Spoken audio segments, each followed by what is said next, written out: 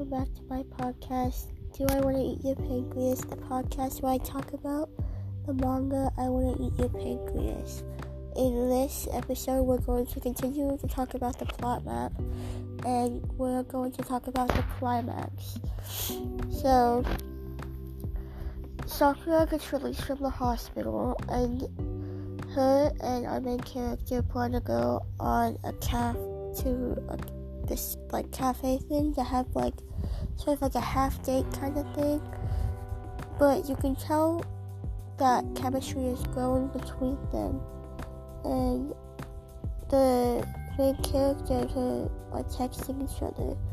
The last message he sends her is "I want to eat your pancreas," which is very sentimental to them.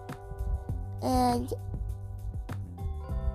when he sends that text, she stops responding, and he continues to wait for her at the cafe.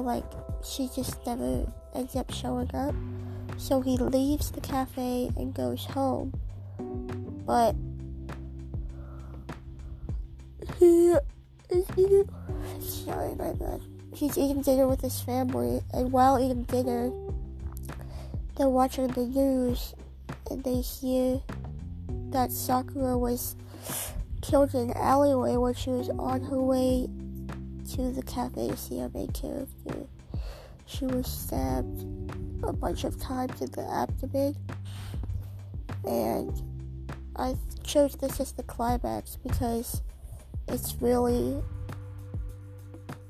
a turning point in the story. It was a big shock, because throughout the entire thing, they had us believing that Sakura was going to die from this illness that she had, when in reality, the way that she died was from some random a-hole in the street who decided to kill her.